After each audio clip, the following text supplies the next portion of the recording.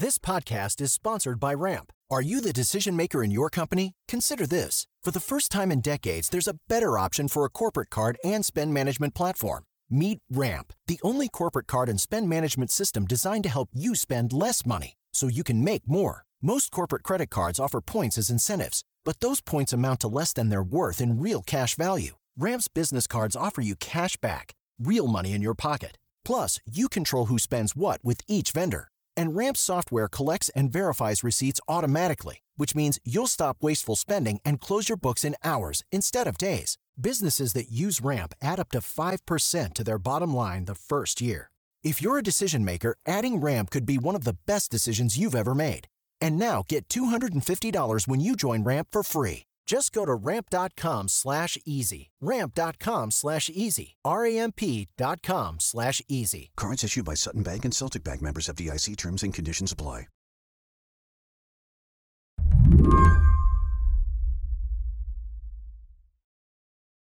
Romeo Krokiatsky lives in Kiev, Ukraine. And the main thing he wants you to know about that is that a year into Russia's invasion, things are pretty normal until they aren't.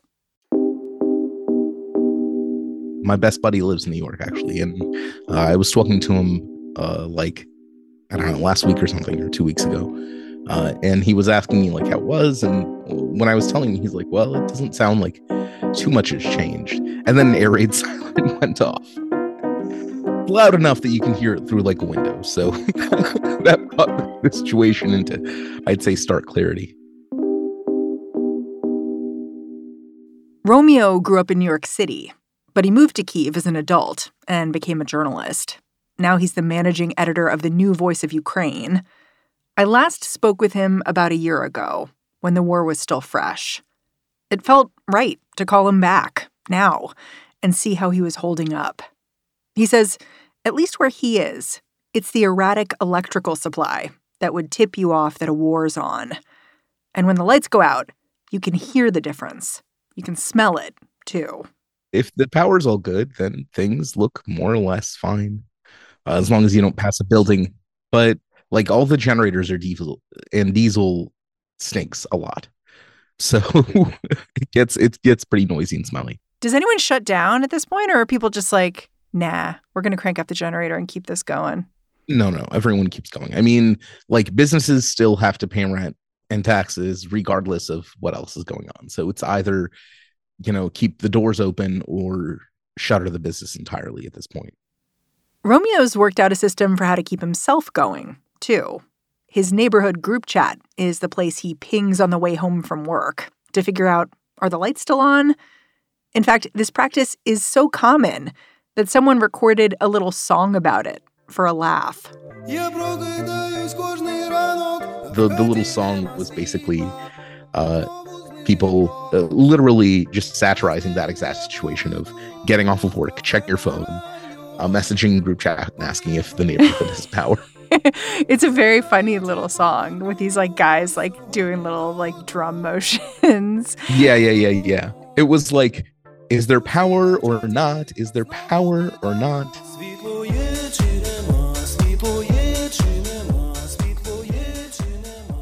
It's just funny that something can evolve to the point of being funny. You know what I mean? This is actually Russia trying to take away a vital source of energy for your country. And yet you're living it, And so if you can't laugh at it, it'll get even darker. I don't know, maybe it's a stereotype, but it always seemed to me that Ukrainians have a much greater capacity for laughing at themselves than anyone else. We don't take many things very seriously, and even the serious things we try to joke about. Yeah. It seems to me a little like there's two Ukraines right now. There were the Ukraine you're living in, which is somewhat normal, and then Eastern Ukraine, where things are anything but. And you're the managing editor of The New Voice of Ukraine, so you must have colleagues all over the place, even in these other regions that are in pretty bad shape. How does your experience compare to theirs? I mean, Kharkiv was just hit today, and an entire bus station was blown up. So it's, on the one hand, I'm grateful. I also feel a little guilty that I live in a relatively safe place with all the usual modern amenities, how our internet's on, people have social plans. And then when I think about how it is further east, it's hard to reconcile, to be honest, even for me, the disparity in feelings. How long do you think these two Ukraines can coexist? Well, hopefully until the end of the war, and then there won't be this kind of split personality, I hope. Ukrainians, if nothing else, are very determined to keep on living. Today on the show, an update on Romeo's war. It has been a year. He does not see an end in sight. I'm Mary Harris. You're listening to What Next? Stick around.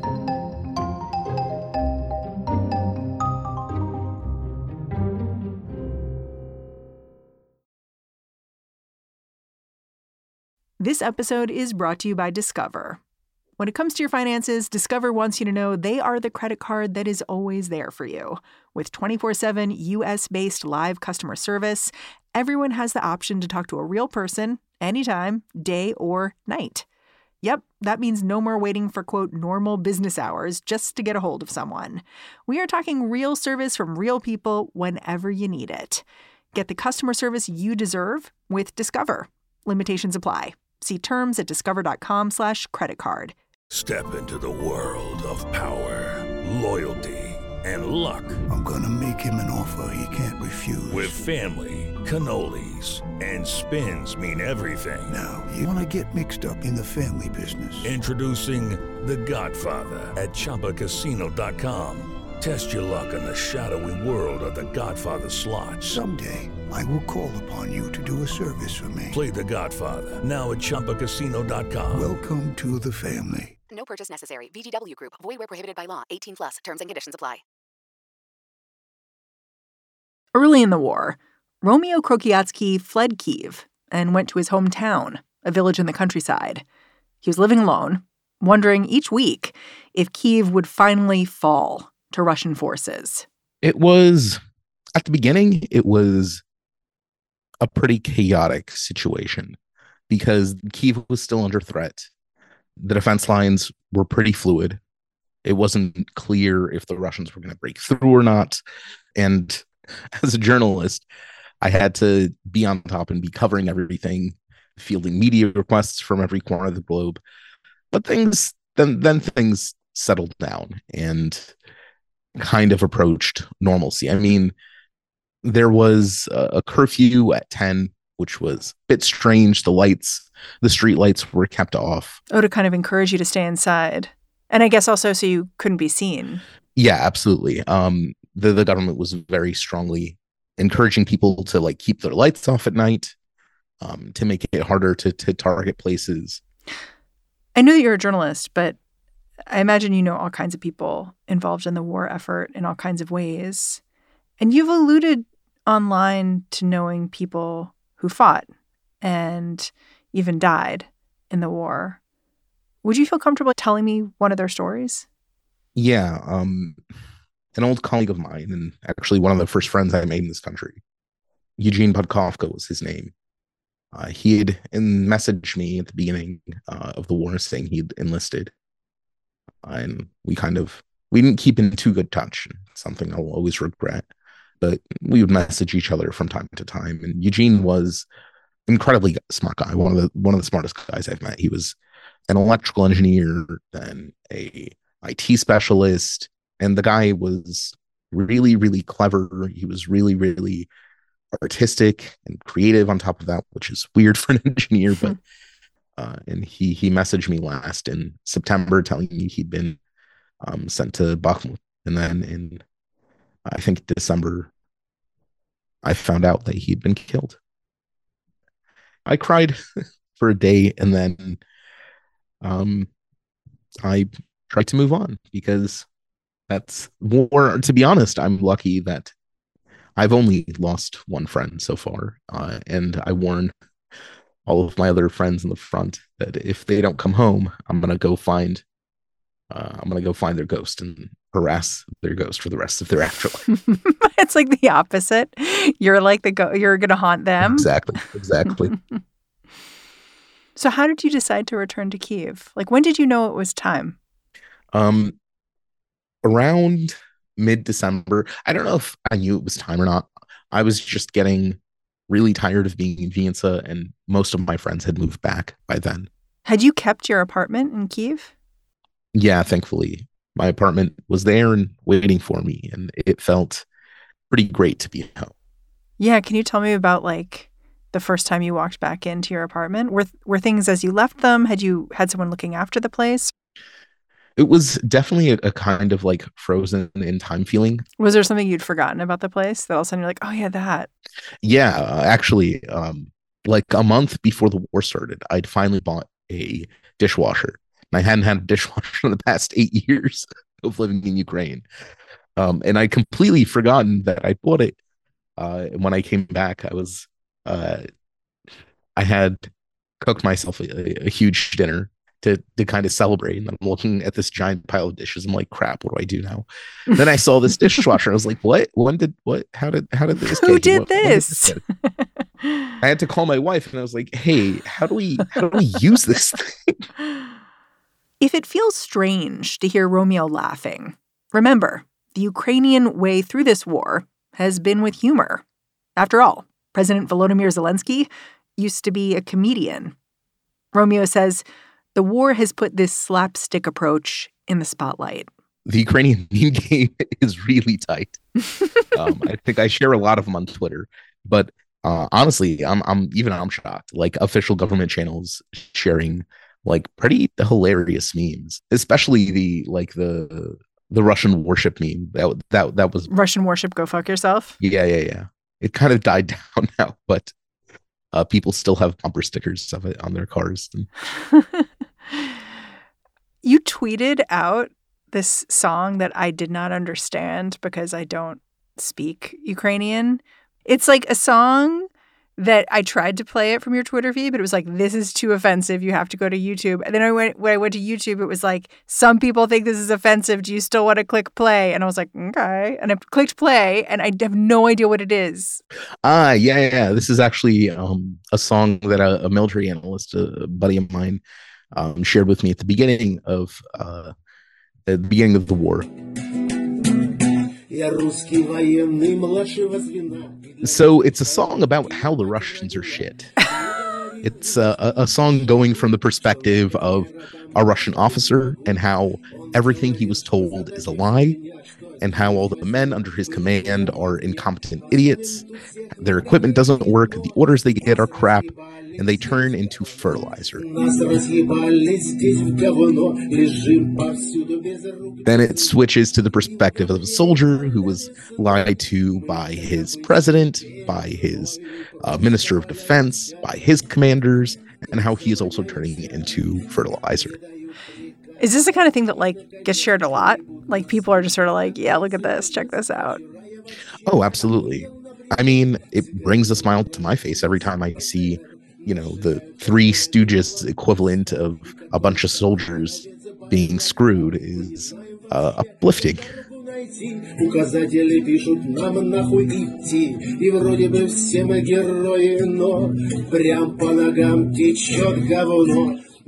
When we come back, all jokes aside, 1 year in, what will it take to end the war?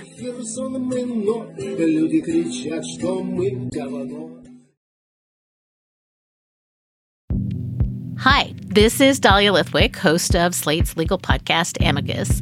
If you're listening to this show, you might be interested in Amicus's live show that we're hosting in Washington, D.C. on Tuesday, May the 14th.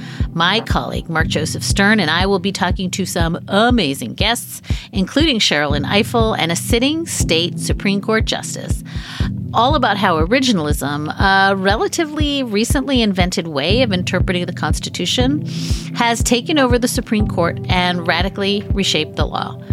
It's been doctrinal rocket fuel for the conservative legal movement and facilitated the rolling back of abortion rights, the expansion of gun rights, and the obliteration of the separation of church and state. And as another wildly consequential Supreme Court term careers to its end, the court's originalists are on a tear. But there's something you can do about it, and we hope you'll join us in D.C.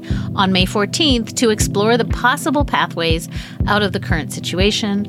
Go to slate.com/Amicus Live for tickets.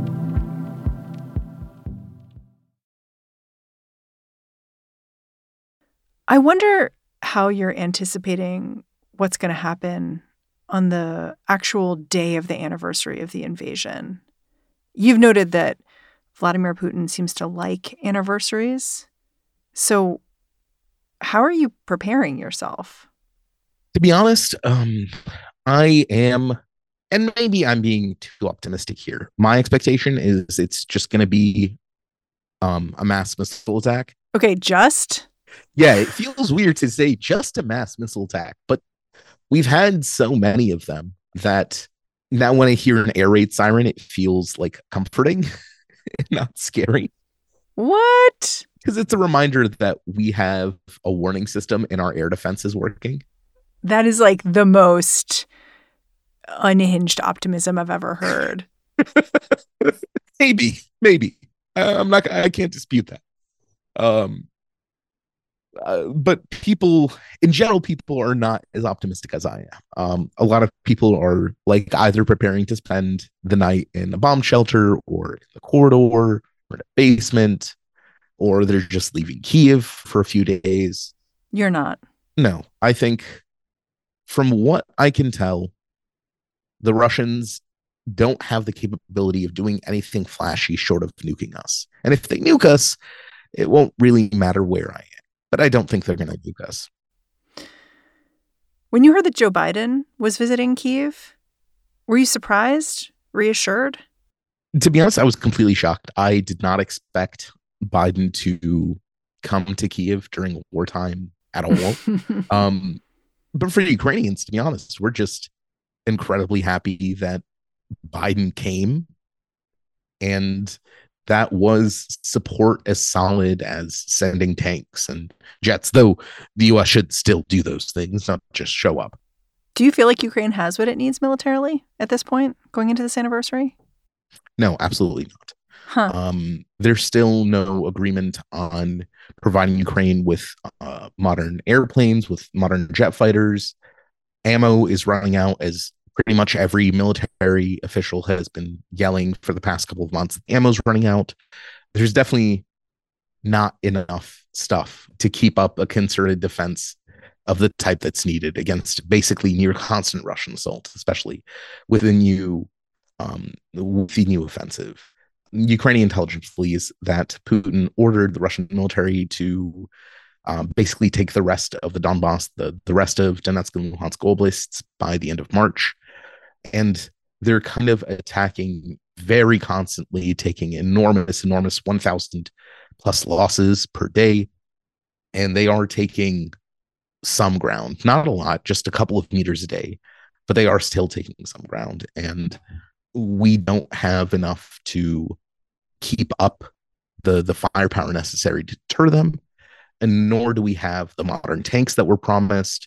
A Pentagon official said that the 31 Abrams that were promised by Washington wouldn't be arriving for the next 3 to 6 months. Oh my gosh. Which is incredibly long time. The official said that they hadn't even decided whether they're going to send us existing Abrams or build entirely new ones when these processes should have been already in place. Same with the Leopards and the Challengers and all the new stuff that's been promised. It's promised on a timeline that is way too far out.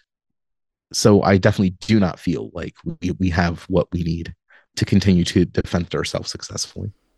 That must make you kind of nervous. It would have made me nervous earlier in the war, but we've seen the pattern of the West speeding up as the deadline draws near. So I think the weapon supplies and deliveries will speed up. And to be honest, another reason I'm not too nervous is that Russia is simply running out of everything. Their mass missile attacks slowed from every few days to once a week, now once every few weeks or before big occasions. The simple fact that Russia is seemingly unable to scale up any of its operations. Its mobilization drives are drying up. Its soldiers are being sent to fight in winter condition in basically single layer linens. And they're taking 1,000+ losses per day. Morale has been negative for months now. There's a very physical limit to how long they can keep up what they're doing.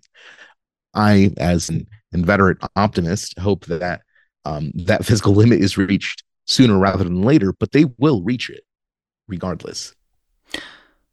I know you've spoken before, and I've heard about this too, about this sense of solidarity among Ukrainians that's been sparked by the Russian invasion. You know, people have helped each other, crowdfunded for resources. I'm sort of curious about whether you see ways the invasion has inflamed divisions too. Like, we did a show a few weeks back about the way some neighbors turned against each other, accusing each other of working with the Russians, especially in towns that were occupied. I wonder if you've seen some of that friction as well. I mean, it's kind of a joke amongst Ukrainians that one of our favorite hobbies is to accuse everyone around of being traitors. To the point where it's a meme. Like, whenever anything bad happens, just start yelling Zrada or treason in Ukrainian. Huh. I actually have an app on my phone called Zrada, which is like a tip line if you suspect someone of collaboration. Really? Yes, yeah. But to be honest, the divisions aren't that much. I'd even say there's less division now than there was in 2014 after the annexation of Crimea and the invasion of Donbass. Then you had a lot of stereotypes about people from the East being all criminals, all like Russianized. What are they doing here? Blah, blah, blah. When they fled, you mean? Yeah. And like there were even like listings for apartments that say, oh, we don't rent if you're from the East or whatever. Huh. But that has not been the case. Last time we were on, you talked about your doomed optimism about the war. Do you think that there's going to be a year 2 mark to this war? Like, do you think in February 2024, I'll be calling you back? Yeah, probably. I don't see this war ending until Putin is dead, whether from natural causes or infighting or, I don't know, a commando raid that's going to make a great movie in 10 years. But I don't see this war ending until he's dead. Romeo, I'm really grateful all the times we speak. Thanks for coming on the show. Yeah, thanks for listening. Romeo Krokiatsky is the managing editor of New Voice of Ukraine, and he's the co-host of the podcast Ukraine Without Hype. All right, that's the show. If you're a fan of what we're doing here at What Next, the best way to support us is to look into our membership program. It's known as Slate Plus. But to find out how, go on over to slate.com/whatnextplus. You can sign up right there. What Next is produced by Elena Schwartz, Anna Phillips, Paige Osborne, and Madeline Ducharme. We are getting a ton of support from Jared Downing and Laura Spencer. We're led by Alicia Montgomery with a little help from Susan Matthews. Ben Richmond is the Senior Director of Podcast Operations here at Slate. And I'm Mary Harris. You can go track me down on Twitter. Say hello. I'm at Mary's desk. I'm handing things off to Lizzie O'Leary and the What Next TBD crew. And I'll be back in this feed on Monday. Catch you then.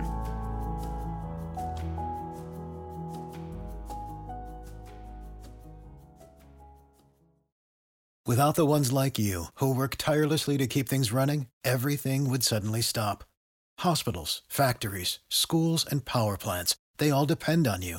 No matter the weather, emergency, or time of day, you're the ones who get it done. At Grainger, we're here for you with professional-grade industrial supplies. Count on real-time product availability and fast delivery. Call, click Grainger.com, or just stop by. Grainger, for the ones who get it done.